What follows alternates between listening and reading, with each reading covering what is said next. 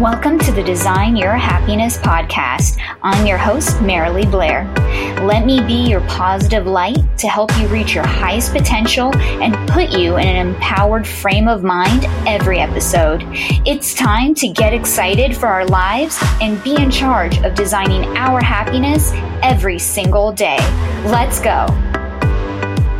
Welcome back to the Design Your Happiness podcast. I'm so excited to have a very inspiring guest on the show today who is going to share her wisdom with all of you and help you manifest your own magic so that you can have everything you want in your life. Nicole Mashali is an actress, motivational speaker, writer, creator, executive producer, and star of the Good Vibes TV show, and the founder and manifestation mentor of her Manifesting Magic online course. Nicole began her career working as an associate producer for ABC 7 News in San Francisco for 5 years. She then realized she had been putting her own artistic dreams aside and decided to focus on making them a reality, where she made the move to New York and began acting in commercials, independent movies, and on stage at the Bindlestiff Studio, which was the only Filipino-American theater in the nation in 2004. She had the desire to produce more of her own material, so Nicole wrote and performed stand-up comedy from 2007 to 2012. During her years as a stand-up comedian, Nicole had the honor to open for some big comedians like Dave Chappelle and Joe Coy. Then, under the direction of Paul Steen at Comedy Central Theater, Nicole developed and performed her show Forgetting the Details into a 90-minute full-length solo show. And in spring 2017, Nicole launched her Manifesting Magic online course to help others manifest the life they want as a channel for change and to teach people how to manifest magic in their own lives. In 2019, Nicole created and starred in the TV show Good Vibes that premiered at the 42nd Annual Asian American Film Festival in New York City. Nicole, thank you so much for being here today and being on the show. Welcome. Thank you so much, Marilee. It's really an honor to be on this podcast with you. Oh, thank you, Nicole. And let's get started with, what is your favorite inspiring quote? That's a great question. I have so many, but I feel like the one that has basically driven me for the past 20 years is a quote by William Hutchinson Murray, which says, and it's just it's a really long quote, so it's just like the bare bones of what I live by, but it's the moment one definitely commits oneself, then providence moves too. And whatever you can do or dream, you can. Just begin it, because boldness has genius, power, and magic in it. Begin it now. Oh, I love that so much. What a great quote. And it's one of my favorites. I think I saw it in O Magazine. Okay. Almost 15 or 20 years ago. And I cut it out and I put it on my vision board. Oh, I love that. I love that because it really ties into your story that you're going to share with all of us today and about your focus with the laws of attraction. So I love that it fits you and your whole story so perfectly. And let's talk about, how have you designed happiness into your life? I feel like I design every day, so it's really a state of being. It's not so much designing it, it's just literally emitting that frequency and choosing to be a vibration every day. Like, I think that's, as humans, our choice is our power. We often forget that because of circumstances or experiences or trauma or pain that we go through, and it's something that we constantly have to remember. Right? Because in my belief system, we're not just humans, but we're spirits in human form. Like, we have a spiritual and we have an ego state. And so for us to constantly remember our spiritual side and to choose to vibrate on that side is something that we constantly have to keep doing. So it's, to me, it's just like a choice of being. Just like choosing to be happy and choosing to stay in that mindset. I like that. That's why you relate it with vibrations. We have the choice, everybody. And And how did you make the transition from working as an associate producer at ABC7 News into the entertainment industry? Because they're a little, they're two different industries. So how did you make that transition? I love telling this story because I am a child of Asian parents. And so growing up, my grandparents and my mother were really strict on me as far as like grades and choosing the right career. And I always wanted to be an actor and creative, but my mom, who raised me, she was a single mother, constantly was like, no, you have to pick something that is more stable, that has health insurance. And so I chose to work in the news industry. And at the time I thought, okay, I'll just be a reporter because it's sort of like the closest thing I could be to be an actor. And then quite suddenly my father passed away in 2011. And it was something so unexpected. No one in our family knew he was going to pass away. He died really young, like around 50 years old. And so at that time when I was planning the funeral, I realized, my life I'm not happy. And I'm doing all these things, especially in my career, because other people told me being an actor, creative wasn't possible being Asian. And because I wanted to make my mother happy or my grandparents happy. And so I realized after my father's death that life is too short and unexpected to live your life for other people. And as soon as I made that decision to move to New York and become an actor, my life completely changed. And I will say, as far as like choosing happiness and choosing to stay positive, it can seem like a challenging choice, especially when you're dealing with grief or death of a loved one. Like, it took me a good 2 years to sort of like find myself again and find my rock, which was, God, in moving to New York, because it was like 2 years of me dealing with my dad's death and grieving his death and really understanding that my power comes from within for those 2 years. So it's not an easy choice to always choose happiness or to shift from low vibration to high vibration, but it's something that we get to work on, I think, as humans.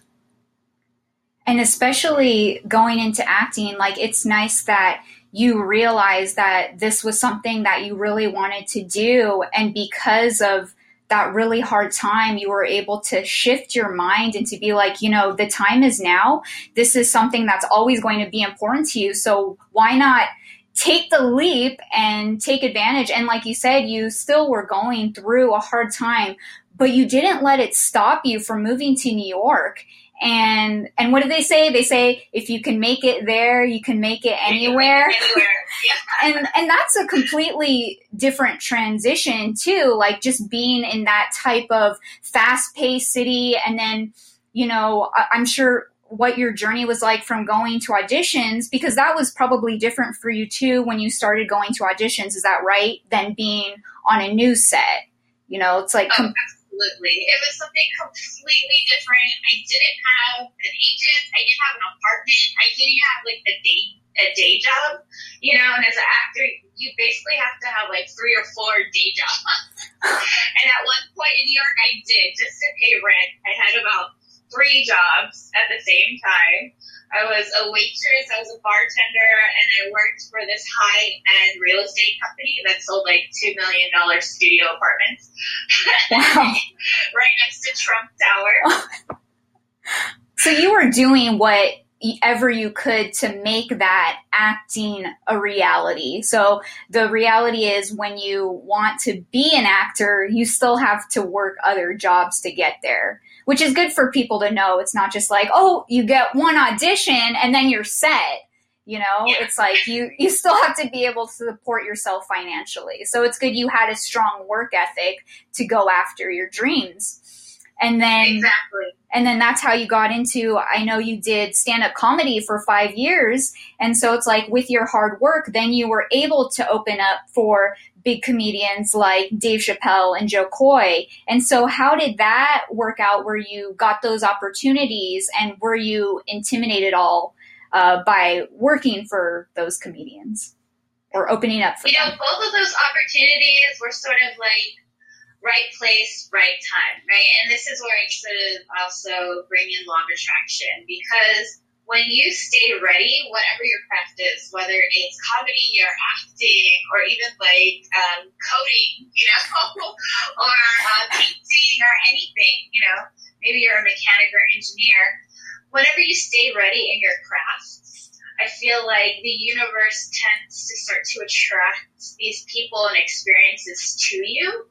And when you stay at this vibration of believing in yourself, especially, the universe sort of delivers. And so I opened for Joe Coy first, and I remember it being like one of the biggest stand-up comedy gigs that I had at the time. And I just 8 months into doing stand-up, and a friend of mine who was a club promoter was starting to get into promoting and producing comedy shows. So he did it at the San Jose Improv, so here in the Bay Area. And when he asked me, "Oh, do you want to open for Joe Coy?"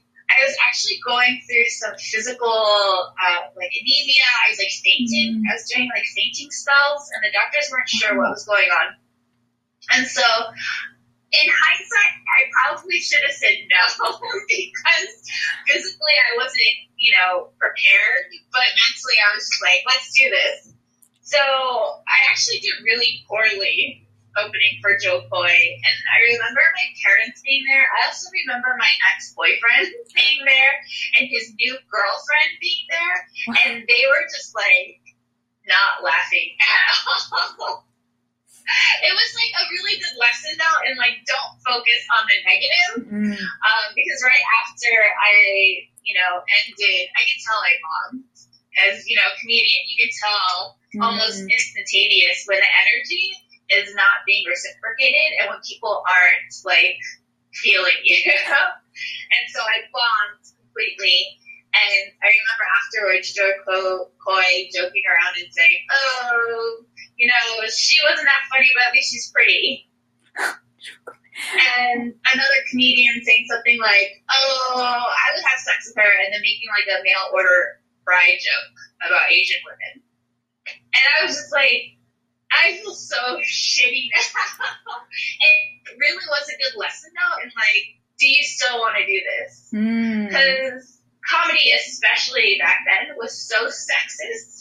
The scene and the environment was so toxic. It was mostly men, and mostly sexually frustrated men. And so they would constantly try to be huggy and touchy-feely with me backstage. And it was just so disgusting. But I was I don't care. The time I get on stage and the experience that I have making people laugh overrides this. And so I continued to do what I did. And I think a couple of months later, I met Dave Chappelle at the San Francisco Punchline. And he asked me a question. I was in the audience. And I was there with my boyfriend, a new boyfriend, and he asked me a question, and I sort of answered with a joke that he told earlier in the night. And he remembered that, and so after the show, he asked me and my boyfriend to stay and hang out with him in the green room. And at first I was like, oh my gosh, this is so crazy. And he asked me, "Oh, so what do you really do, for work?" And I said, "Oh, I work for ABC7, but I really want to start doing stand-up. I started going to open mics, and I really look up to you and your comedy specials on HBO." And he was like, "Are you serious?" And I was like, "Yes." And he goes, "So then I want you to open for me the next day." Wow. And I was just what? This is a couple of weeks after Joe Coy bombed completely. I was still nervous and not feeling super confident about my skills as a comedian. And I remember vividly that the security guard was like, "You only get one shot. You have to say yes." And so I said yes. And the next day, I show up and I remember being like so eager, and the comedy club wouldn't let me in. And I was like, but Dave said I could open. And they were like, we don't care. We don't know who you are. You're not, an established comic with us. We don't know if you're even doing comedy for real. And so I was like, well, can you just call Dave? They're like, he's not here. And I was like, well, can you call him on his phone and like tell him, that I'm here? And they were like, no, we're not going to do that for you. And so I had to go home. I think I waited for like 30 minutes to see if he was going to show up, but he's like notoriously late sometimes to his gigs. And I was like, forget it. They don't want me on stage anyways, so I'm not going to even like stay for like more than half an hour. So I left and I went home. And then a full year later, I go to another one of his shows with a friend. And his assistant sees me in the audience, and his assistant comes up to me and he's like, hey, weren't you here a year ago, and didn't Dave ask you to open? And I was like, yeah. I was like so shocked that he remembered me. And he's like, well, come meet us after the show. And so I went after the show, and Dave recognized me immediately. He's got like a memory of an elephant. And he goes, Nicole, you never opened for me. And I said, I tried, Dave. I really tried. I showed up. They wouldn't let me in the club. They said it was sold out. They said I couldn't open for you. And so he goes, you know what? I got you. Let me put your name on the list, and whoever you want, like as many people as you want. And so I invited my friends, their families, my family, both sets of parents, all my best friends, and I'm Filipino, so we have like hella family. And I remember it being Father's Day, and my dad was there, and one of my opening lines was like, I don't even care if I bomb tonight. My father's in the audience, and it's Father's Day. So this is all for him. And right before I went on, I was so nervous because the whole Joe Coy thing, and Dave put his hand on my shoulder, and he was like, you'll do just fine. And I was like, ooh, this whole boost of confidence like rushed through me, and I did great, and I did really, really good. And he even acknowledged that after I was done. He was like, I'd never seen her comedy before, but she was really good. That is incredible. That's incredible that you were aligned with those opportunities, and they came back because people obviously were trying to fight with you to not have that opportunity, but it came back because it was an opportunity that was meant for you. And it was also how gracefully you accepted what had happened the first time. So I do feel like that's why it came back to you and you were still working on that craft. But what an amazing thing that you dedicated that to your father so he could see you, in that role before you had transitioned full time with acting. So, and it's amazing because Dave Chappelle, obviously he saw something in you because you said he didn't see, any of your comedy or your reels, but he saw something in you. And sometimes that's all it takes. Someone can see something so much in you and realize your potential without knowing your backstory or what you've done. So it's just incredible because now it's helped you to where you are today. That's just part of your story. So it's nice that I'm just glad you were able to get that chance because I was like, oh no, why didn't let Nicole have the chance? Let her get on the stage. He said. So I'm glad it came full circle. So you got to have that opportunity and then you were able to continue it and you got to realize, hey, you are funny, you are. So. And I'm so glad I didn't go it that first time because I probably was shit. And so I had a full year to work on my presence, to work on my delivery, to work on my jokes, my punchlines, So, and as a writer, everything gets better and better the more and more you go up, especially as a stand-up comedy writer. And so I was able to sort of have that confidence and also have the jokes on point more so than when I opened for Joe Coy.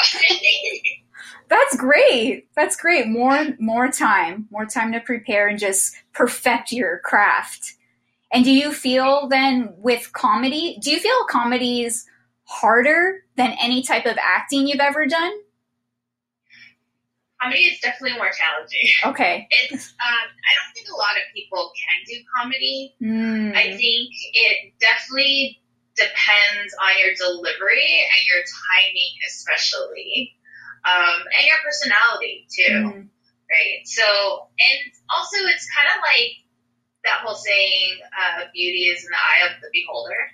I think for the beginning of my stand-up and comedy career, I was really like, oh, I want my comedy to speak to all people. I want it to speak to men. I don't want to disconnect from making a guy laugh than making a woman laugh. And now, like, that I'm 40, I'm like, I don't care if men laugh. It's all for women, and especially women of color. I don't care. Yeah.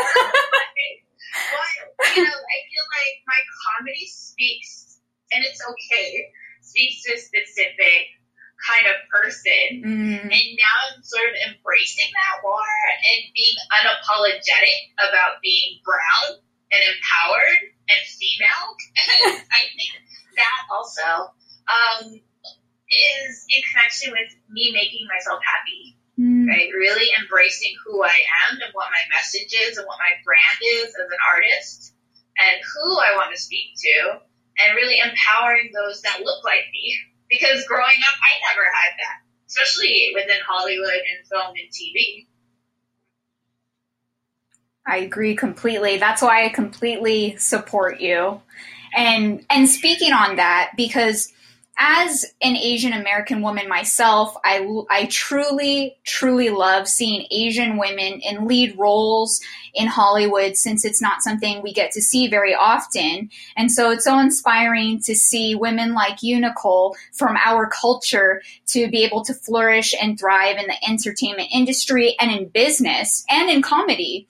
And so how do you feel that you have impacted other Asian women around the world to find their calling?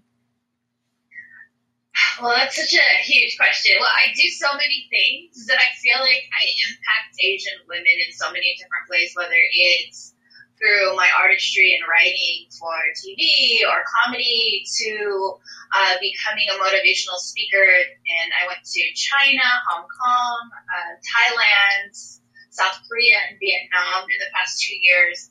And I spoke to my fans and really allowed myself be available to my fans and speak to them along the lines of following their own dreams and, being unapologetic and finding their own power and believing in themselves and having the self-confidence to do what they really want to do.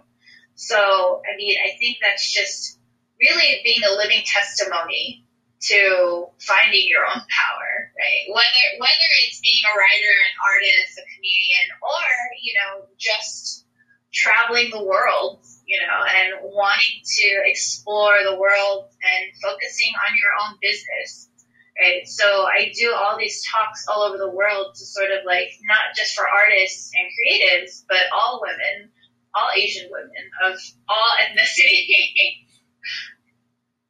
Well, thank goodness that you do that. Like, you realized what your calling was and that you're a creative, you're an artist. So you're good at all of these different things and all these different components to a successful person. And so it's great to have someone like you that we can be like, oh, finally, there's someone like me, like what you're saying, someone that I can relate to, that she understands in my culture. She understands that we as women are, trying to succeed and flourish, but to have that cultural understanding is so big, especially now and with our society. So it's just amazing what you've done, and that you are that role model for so many people, that they can be like, if Nicole can do it, I need to believe in myself and I can do it too, and it really is. I'm just rereading Think and Grow Rich by Napoleon Hill. And one of the things he talks in his book, which he wrote in 1937, after he interviewed Carnegie and Ford and all these notable billionaires or millionaires in America, was that you really have to have a self-confidence and believe in yourself. That's one of the key components of success. And I feel like being Asian and a woman, we are literally like born into this toxic belief system that we are not enough and that we should just be submissive and just do what our families want or do what society wants, and we can't really truly be ourselves or who we want to be or accomplish the dreams we want because we are not enough and will never be enough.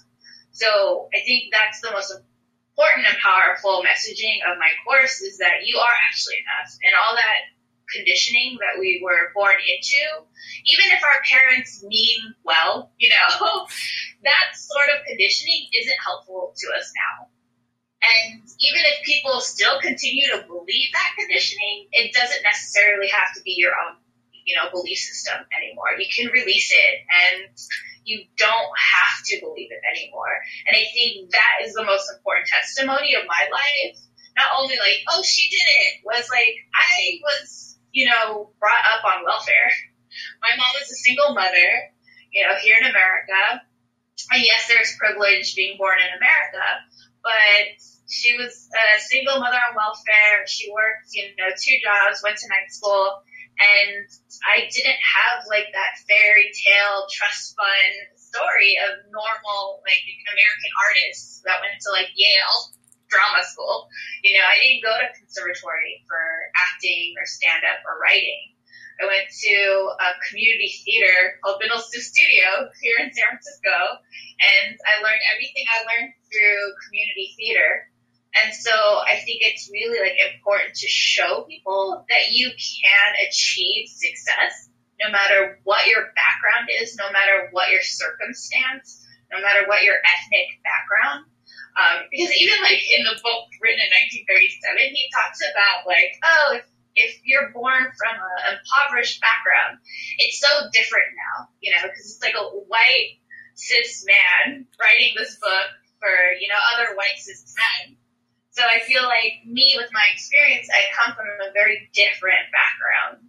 And to show other people that they can be a person of color or a woman of color and succeed, I think is so important in this day and age. Yes, it is. And so it's great too, because it ties into your journey in creating your latest television show called Good Vibes. So can you tell us a little bit about the process in creating it and what it's about?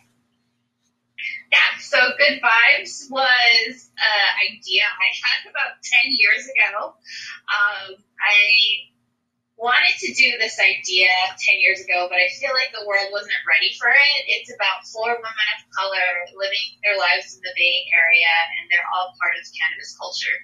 So one works within the industry, one just partakes medicinally, and the other one just like does it to help with ease her anxiety, her social anxiety. And so it's sort of like Sex in the City meets Insecure.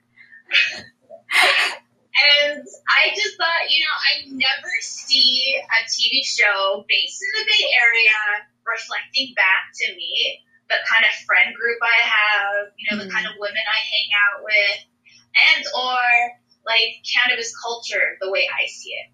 And so I thought it was something very unique, something that's never been done. And so I was like, I'm just going to write it. forget if like people aren't ready for it. I'm just going to do it. So I started writing it about 3 years ago. And then it was produced 2 years ago, the pilot. And then we premiered it last year at the New York Asian American Film Festival. Congratulations. That's a big, big honor, too. Yeah, it was pretty exciting. We got to premiere at the same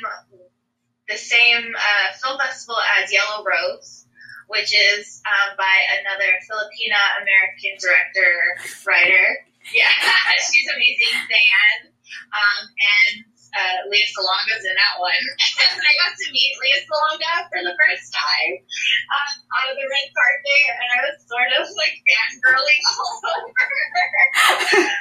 Poor Leah, she was sort of like, who the heck is this? But I was like, it's because of you, and you're in like this on Broadway, and I saw you, and I would sing all your songs in Japanese when I was a teenager. And it's because of you I'm doing what I do. And she was just like, oh, and she almost cried.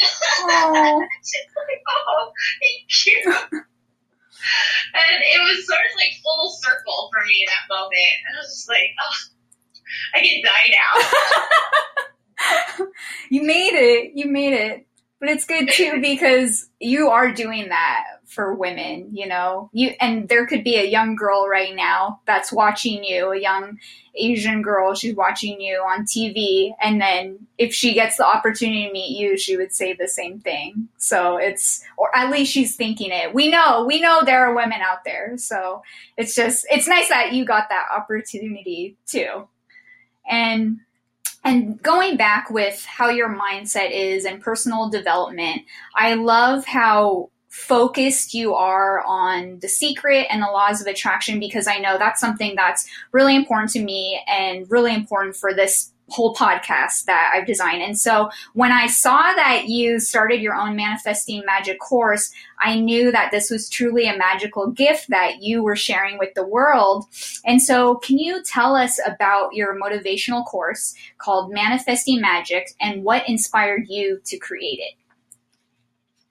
So I was on a call, I would say like 4 years ago with my cousin, and sort of helping him. He wanted to write a book at the time. I'm sort of coaching him on steps on how to do that. And I remember he was like, cuz you need to just like teach this to people.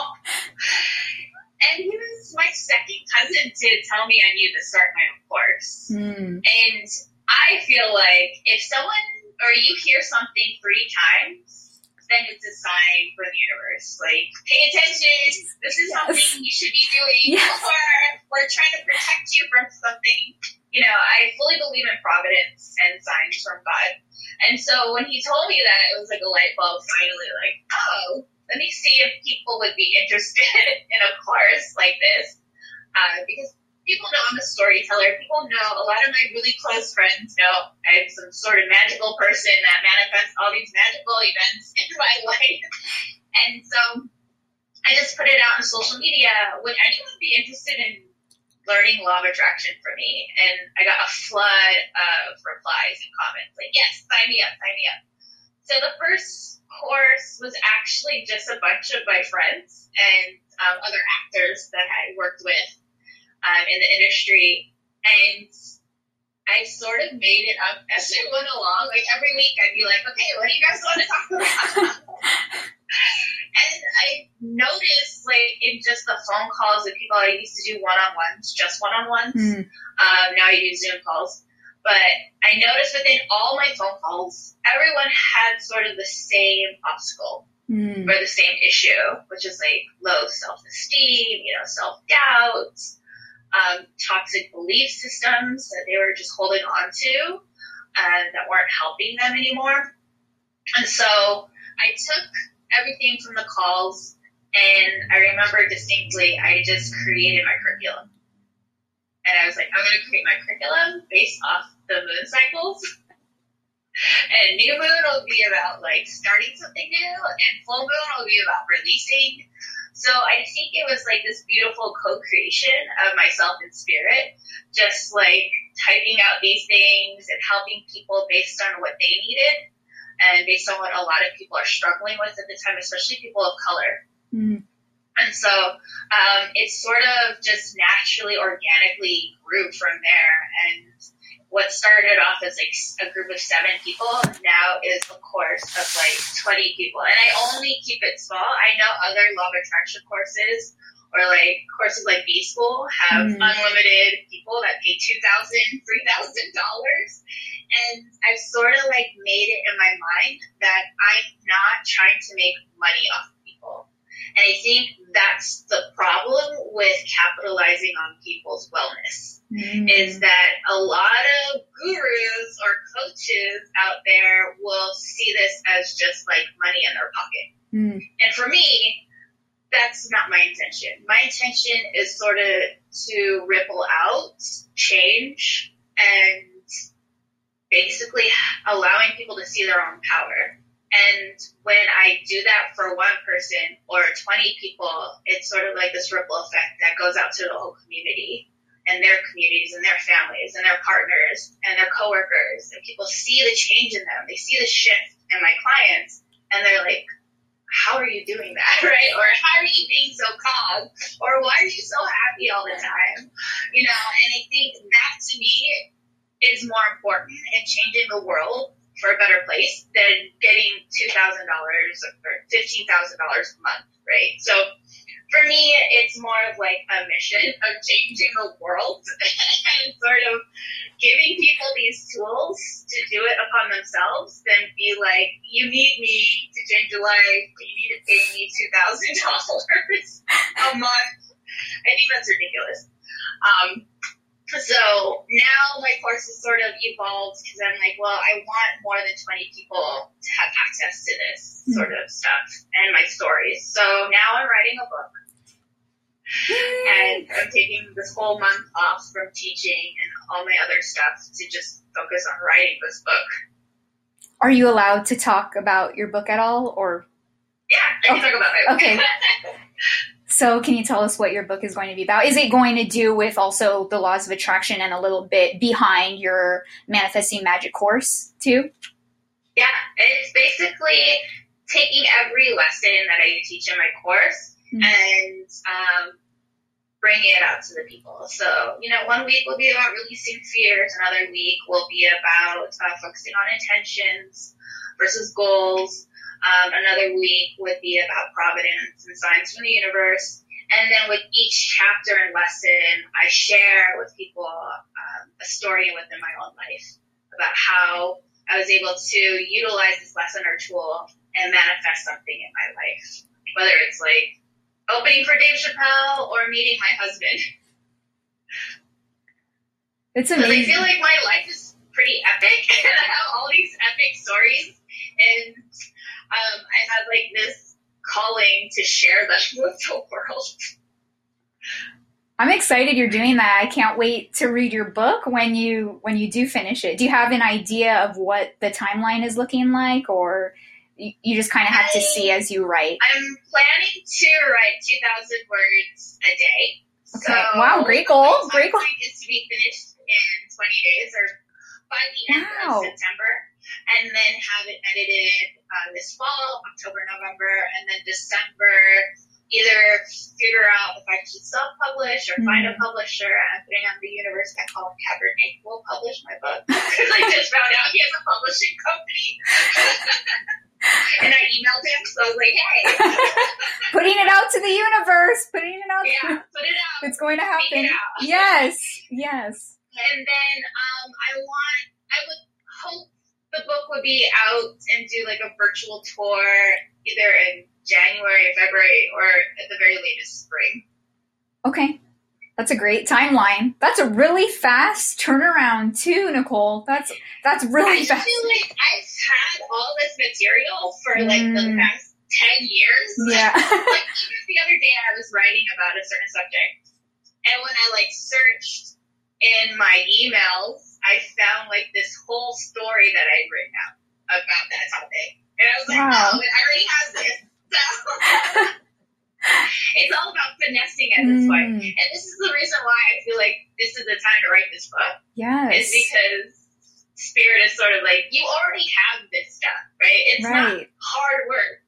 I think a lot of writers go into writing like, oh, this is going to struggle and this is going to be so hard. But really, just like law of attraction, it's about shifting your mindset and shifting your perception. So for me, it's about, oh, I've already lived my life. I've already had these stories. It's just now digging them up and remembering them. And that goes along the same lines of law of attraction, right? It's like, you don't need to really learn anything, so to speak. It's just remembering all that power that you already have in you that society was trying to bury. You know, like all this BS that we think is important is actually not important. I think COVID-19 has sort of shined a light on all that, with us like having to shelter in place and not being able to go clubbing or bars anymore. It's sort of like, okay, well, what's really important? You know, like what do you really want to do in this life and in this world? Like, what's the impact and legacy you're leaving? right? Is it just that you want to get shit-faced every weekend with your friends? Or do you want to actually make a positive impact for not just you, but your family or your friends or your communities? So, yeah. It's incredible because it's nice that you're realizing that too, that you're doing this book because you'll be able to serve so many more people too, because everybody will have access to it. And of course, you know, whoever does know about your course, they do, but it's just, I feel like the book is going to be so helpful because it can be in so many hands that it's just, and it only takes, you know, one person to impact.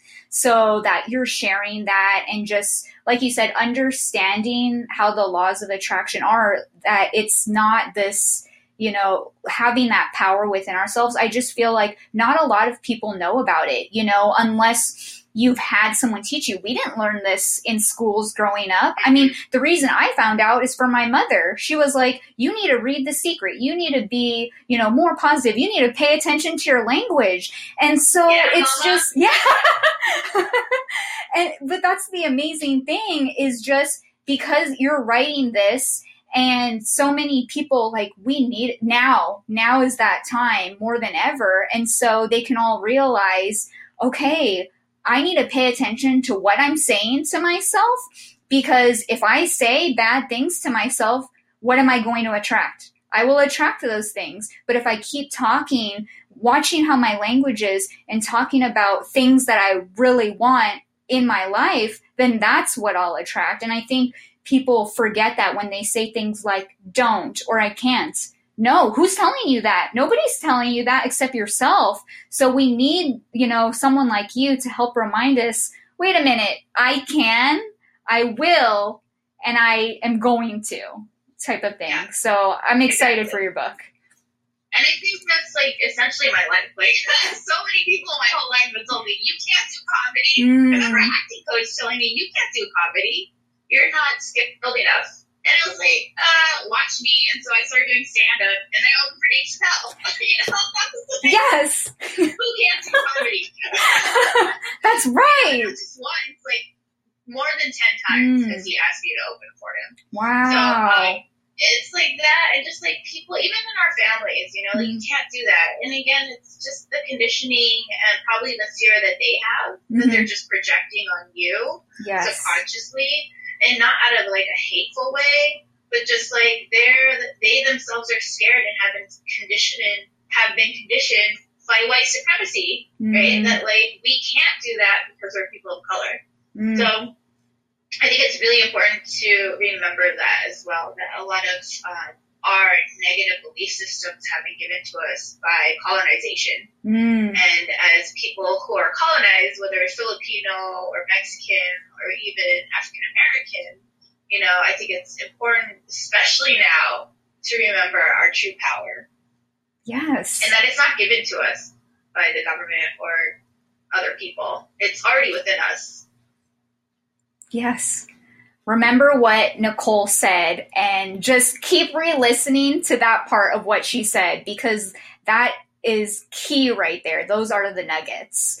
And Nicole, so with your Manifesting Magic course, when is the next online course and where can our listeners sign up for it? So my next course, like I said, I'm taking the next couple months off to write my book, but the next course will start on the new moon in November. Hopefully by then we'll have a new president. And a female Asian American vice president. Putting it out to the universe. And that's going to start November 14th. And they can find all the information through my website, NicoleMashali.com, or my Instagram, NicoleMashali.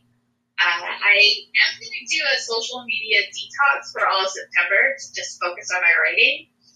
But I will be back in October to promote my course. And again, I only take on 20 people just because I feel it's all about community, and we heal through community. Community is medicine. And so I purposely make my sessions small, within 20 people, because it's just more vibrant, and you connect more when it's just 20 people. When it's like 100 or 200 or 1,000 people, there's less community and less connection. Yeah. So it's really nice that you've designed your courses like that. And where, I know you just gave out your social media account and your website, but is there anywhere else our listeners can connect with you? Or are those the best places? I'm on Facebook, on Twitter. I have not started a TikTok just yet. And I'm actually going to revamp my YouTube channel so you can find me on Nicole Mashali on YouTube. And I'm going to start doing like guided meditations and more tips and tricks for manifesting a life you love.